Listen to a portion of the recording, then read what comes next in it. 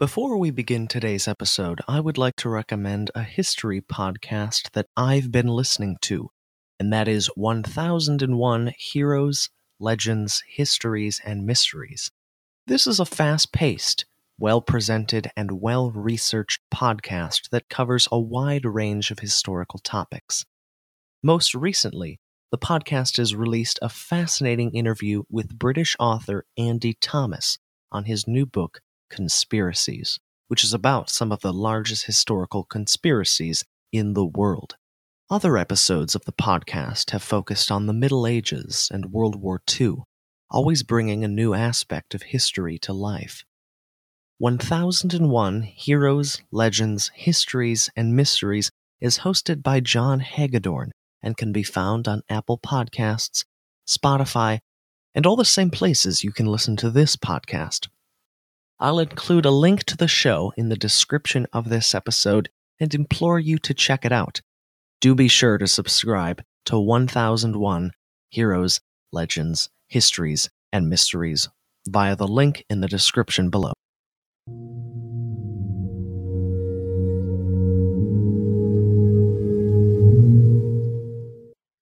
Hello and welcome to the History of Vikings. Today I'll be speaking with Dr. Leszek Gardeła, a guest researcher at the German Academic Exchange Service at the Department of Archaeology, History, Cultural Studies, and Religion at the University of Bergen, Norway. Dr. Gardeła is an archaeologist and a Viking Age specialist. He is the creator of a project called Amazons of the North, Armed Females in Viking Age Archaeology and Old Norse Literature. Dr. Gardeła, thank you so much for joining me on the podcast. Thank you so much for having me. Well, I'm delighted to have you on the podcast, and I feel as though perhaps our conversation is a little overdue. I've been an admirer of your research for quite some time, and I know you've been familiar with the podcast, so it's great to finally get to speak to you. Well, Viking warrior women, that is a subject which in the field of Viking studies and even in more contemporary news has certainly perhaps taken the world by storm and really shed a lot of light on Viking studies and really the role of women during the Viking Age. And it's got a lot of people asking questions, and a lot of people have been turning to archaeologists such as yourself to find the answer. Now, in a few moments, we're going to be discussing your project, Amazons of the North, and this is indeed a very broad subject, but my first question today is this. Viking warrior women, based off of the archaeological evidence that we have available and other evidence as well, is it fair or unfair to say that women regularly participated as warriors during the Viking Age? This is a very interesting question. From my research, from what I can say based on my current work, I believe that some women occasionally took part in military activities, but I don't think this was very common in the Viking world, that is in Scandinavia, but also elsewhere in Europe. Okay. Now, what are our primary sources for this notion of them occasionally participating? Is it archaeology? Have people turned to Old Norse literature as well to find the answer? In researching the topic of warrior women, scholars have looked at different categories or different types of sources. I'm an archaeologist by profession, but I also have quite a lot of background in Old Norse studies and in looking at iconography. So I combine all these three different strands of research and these different sources together to paint a more nuanced picture of this warrior women phenomenon. Okay, interesting. And what are sort of our key sources, the giveaway signs for the idea that there were occasional Viking warrior women? As an archaeologist, I've spent the last year, or even more actually, looking at archaeological examples of potential female warriors. And I spent a year at the University of Bergen, and I researched quite a lot of Norwegian archaeological connections, looking for female graves that contain weapons and graves that can potentially be interpreted as those of female warriors. And as a result of this museum-based survey, I've been able to find around 20 to 30 female graves that contain weapons or objects that could be used as weapons all around Scandinavia, so from Denmark, Norway, Sweden, and other places. The problem with many of those graves is that they were excavated quite a long time ago, in the 19th century, in the early 20th century, and they were often excavated to a very low standard, so to say. They were excavated by amateurs, by farmers, by people who were hunting for antiquities and who were, in many cases, not really interested in the archaeological context, something that's very important for us today. They were interested in objects only. Fortunately, many of the finds found their way to museum collections where they are still preserved, but a lot of information has been lost in this process. So what I was trying to do during my time in Bergen, I was trying to find probable examples of female graves with weapons. I examined all their contents very carefully. So I not only looked at the weapons, but I also looked at every other object those graves contained. And at this stage of my project, I'm trying to come up with some plausible interpretations of this material. Fascinating. Now, is there particular examples of these graves that are most interesting to you and that are the most telling in terms of Viking warrior women and their existence? There are several graves in Norway that are pretty good candidates. One of the graves is a grave that has recently received quite a lot of attention in the media, but also in the recent National Geographic documentary. It's a grave from eastern Norway. It was found in the 1900s, early 1900s, by a farmer, and unprofessionally excavated. So by the time the archaeologists had arrived at the site, everything had already been removed from its original context. But nonetheless, the farmer was able to explain how the different objects had been placed in the grave when he was excavating it. And this grave appears to be a grave of a woman, about 18, 19 years old, so quite a young individual, surrounded or flanked by different kinds of weapons. So the grave had a sword, an axe, a set of arrows. There was also a shield, and this individual was actually, the body was laid over the shield, so that's quite unusual in Viking Age burials. And the same grave also had a horse, and this horse was placed at the foot of this person. So a very rich grave, you could say, with everything a warrior would need in combat, even more. Basically, every type of weapon we know from the Viking Age is in this grave. A sword, an axe, arrowheads, and a shield.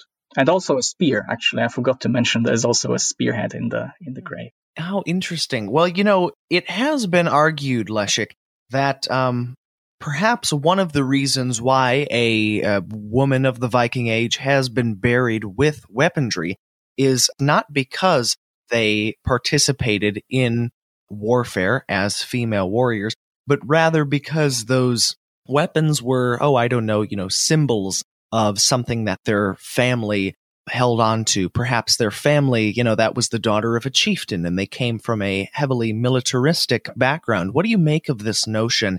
And is there any other argument that could be reasonably presented for why a woman would be buried with weapons? There is this phrase every archaeologist today knows very well, that the dead don't bury themselves. And we always have to be careful in approaching funerary evidence and in sort of trying to make inferences about the identities of the deceased based on the objects they are buried with. And a lot of scholars today would disagree with the idea that weapons in graves signal warrior identities. And I'm actually on that side of the academic spectrum. I'm also rather careful in using the term warrior and using the label warrior for every single grave with weapons. We know very well that weapons were buried with men, with women, but they were also buried with very young children who would have been unable to wield them. And they were also buried with elderly people. So indeed, weapons in graves do not necessarily signal warrior status. They can be signals of prestige, of power. They could be objects that refer to something that a certain individual had done in their life when they wielded considerable power, or memories of the past. There's many ways we can interpret weapons. In some ways, Old Norse literature can also help us in understanding what weapons could have meant in the Viking Age. One example that I often like to refer to comes from a somewhat forgotten saga. It's not very well known. The saga is called Ljósvetninga saga, and it takes place in the north of Iceland. And in this saga, there's a story of a man who one day decides to visit a sorceress and ask her to give a prophecy. And he finds this woman sitting in front of her house. She is dressed in trousers. She's got a helmet on her head, and she's also holding an axe. She agrees to give her prophecy, and she gets up and she starts to walk towards a nearby fjord. And as she walks, dressed like a man in this helmet and in trousers and holding an axe, she begins to grow in stature. She gets bigger and bigger, which could be interpreted as a signal that she's somewhat supernatural. And then she walks into the water, and she strikes the water twice with her axe. And when she does it the second time, the water turns all bloody, which is, of course, a bad omen, that bad things will happen. And so in this case, we can see a cross-dressing woman who wields a weapon and who effectively uses a weapon, but not in a military context. She uses it for prophecy. So this is yet another possibility to interpret weapons in female graves, or weapons in connection with women.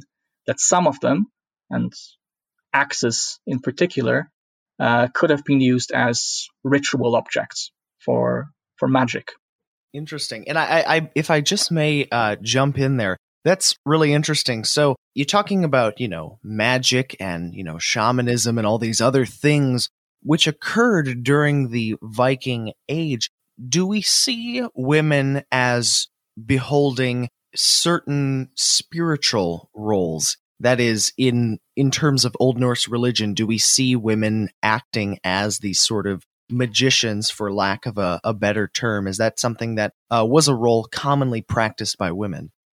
Absolutely. We don't know how commonly this was practiced by women, or how many women actually practiced this kind of magic, but we know that women were those for whom this magic was characteristic. So when we look into Old Norse literature, we find mentions of women known as völur, who were skilled in performing a very particular kind of magic that, if we were to interpret it in today's terms, we would probably call it a kind of shamanism.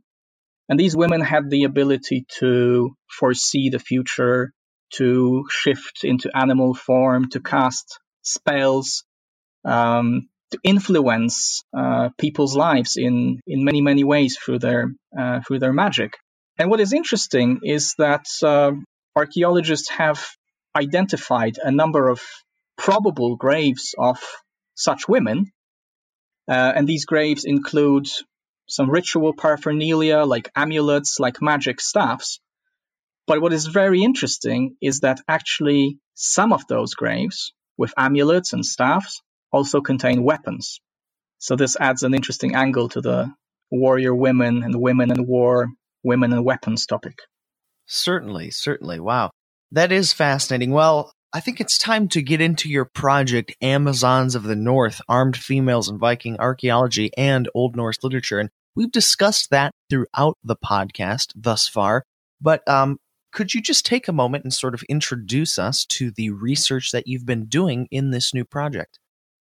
Mm-hmm. Project Amazons of the North is an interdisciplinary project that combines archaeology, Old Norse literature and Viking Age iconography. And the goal of the project is to present a comprehensive image of the idea of women and weapons in the Viking Age. My goal is not to search for warrior women at any cost. My goal is to better understand what weapons meant in female hands. So that's a kind of short introduction to the project. What I'm doing in the project is I'm looking at archaeological evidence such as graves of women buried with weapons. I'm looking at miniature weapons, for example, miniature shields or axes, swords, and spears that are often found together with women, often in graves. I'm looking at the corpus of Old Norse literature, saga literature, that often mentions women using weapons for all kinds of different purposes, also in war, but as I mentioned earlier, also for magic practices or in an act of revenge, for example. And I'm also looking at iconography, so all kinds of portrayals of armed women that we find in the archaeological record. There are portrayals of armed women on textiles. We see we see figurines of armed women. So this is quite a big body of material.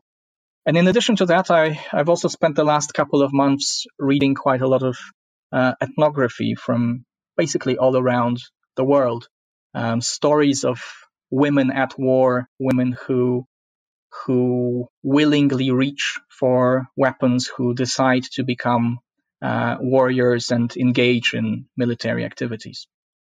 Wow, the really interesting project, and indeed, I'll put links to places in the description where people can follow your work and find out more about what you're doing. Well, another question that I have often wondered, Leszek, about Viking warrior women is this.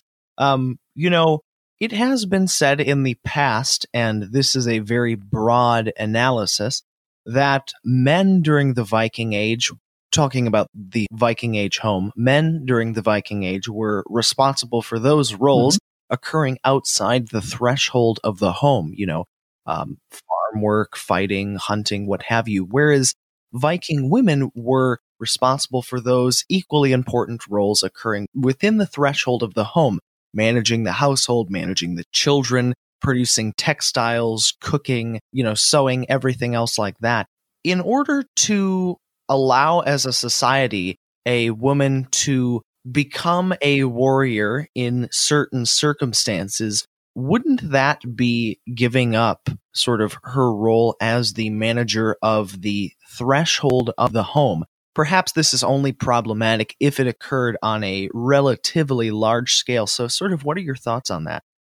This is an interesting idea, and indeed it's a motif that recurs in archaeological and in literary scholarly works, that men are those who deal with everything that is outside the threshold, and that women stay within the threshold and take care of children, weaving, cleaning, cooking, and so on. This is, to some extent, the image that we find also in Old Norse literature, but if you dig deeply into this literature, it appears actually much more nuanced. And we find women who also have a lot to do and a lot to say in the wider public arena. Women who travel to very distant locations, women who engage in cross-cultural contacts, in trade. So it's not so clear-cut. And if we look at archaeology, we can see that as well. We can see women who travel. We can see women who participate in trade. We see women who play important roles in society as ritual specialists or sorceresses who have, in the spiritual sense, some kind of ability to manipulate or control the lives of other women and other men, and generally the entire society. So I think both women and men had largely equal roles in Viking society. And this is the image that emerges from archaeology combined with textual sources. This is not something that is so clear from the texts alone. But it is probable that for a woman to actively participate in war, to become a warrior on the battlefield, that she would have had to acquire a somewhat masculine role or masculine appearance. And when we read the sagas, it is often mentioned that those women who engage in military activities change their appearance to look more manly, or even change their names for male names. And so what we are looking at is we're looking at women who become men to be able to participate in war as warriors. And this is interesting because we have very close parallels to this idea from other cultures, from other places around the world. For example, I've recently been looking at female warriors in the Netherlands in the 18th century. And this is a very similar situation because also in that world, women who wanted to take part in war, who wanted to become soldiers, had to pretend to be men and had to dress up as men, change their names, change their identity. Yeah, indeed. Well, that's really, really interesting. How difficult do you think it would have been for a Viking woman to participate in combat and be accepted by her male peers, who obviously would have made up the majority of whatever sort of combat unit or raiding party or what have you they would have been a part of? I think in this case we can only speculate, but some textual sources again can give us some hints and also some comparative materials. I think it also depends on the status of that woman. If she was a member of the elite, someone from the royal household, perhaps this would have been easier. And indeed, several warrior women that we know of from Old Norse textual sources are members of the elite already. But if she was just a common girl, a daughter of a simple peasant, maybe this would have been much more difficult for her to become a warrior and to become accepted among warriors. Of course, I suppose she would have had to prove herself, prove her abilities in wielding weapons and in using them. She would have had to become part of a group, accepted as an individual, as a woman, and as a warrior. Maybe there were some special tests she would have had to pass. We don't know. This is something we can only speculate about. And correct me if I'm wrong, but compared to contemporary regions in medieval Europe, those rights of women in Viking Age Scandinavia and Iceland were significantly better. Is that correct? As far as we can tell, yes, but also as regards other places in Europe, we often don't really have any textual sources to rely on, sources that could say something more about the different roles and things women could or could not do. Gotcha. Okay, interesting.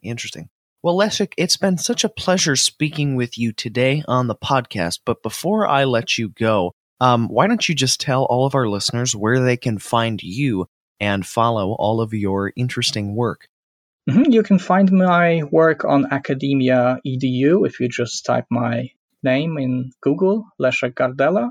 And you can also follow my website on Facebook, Amazons of the North.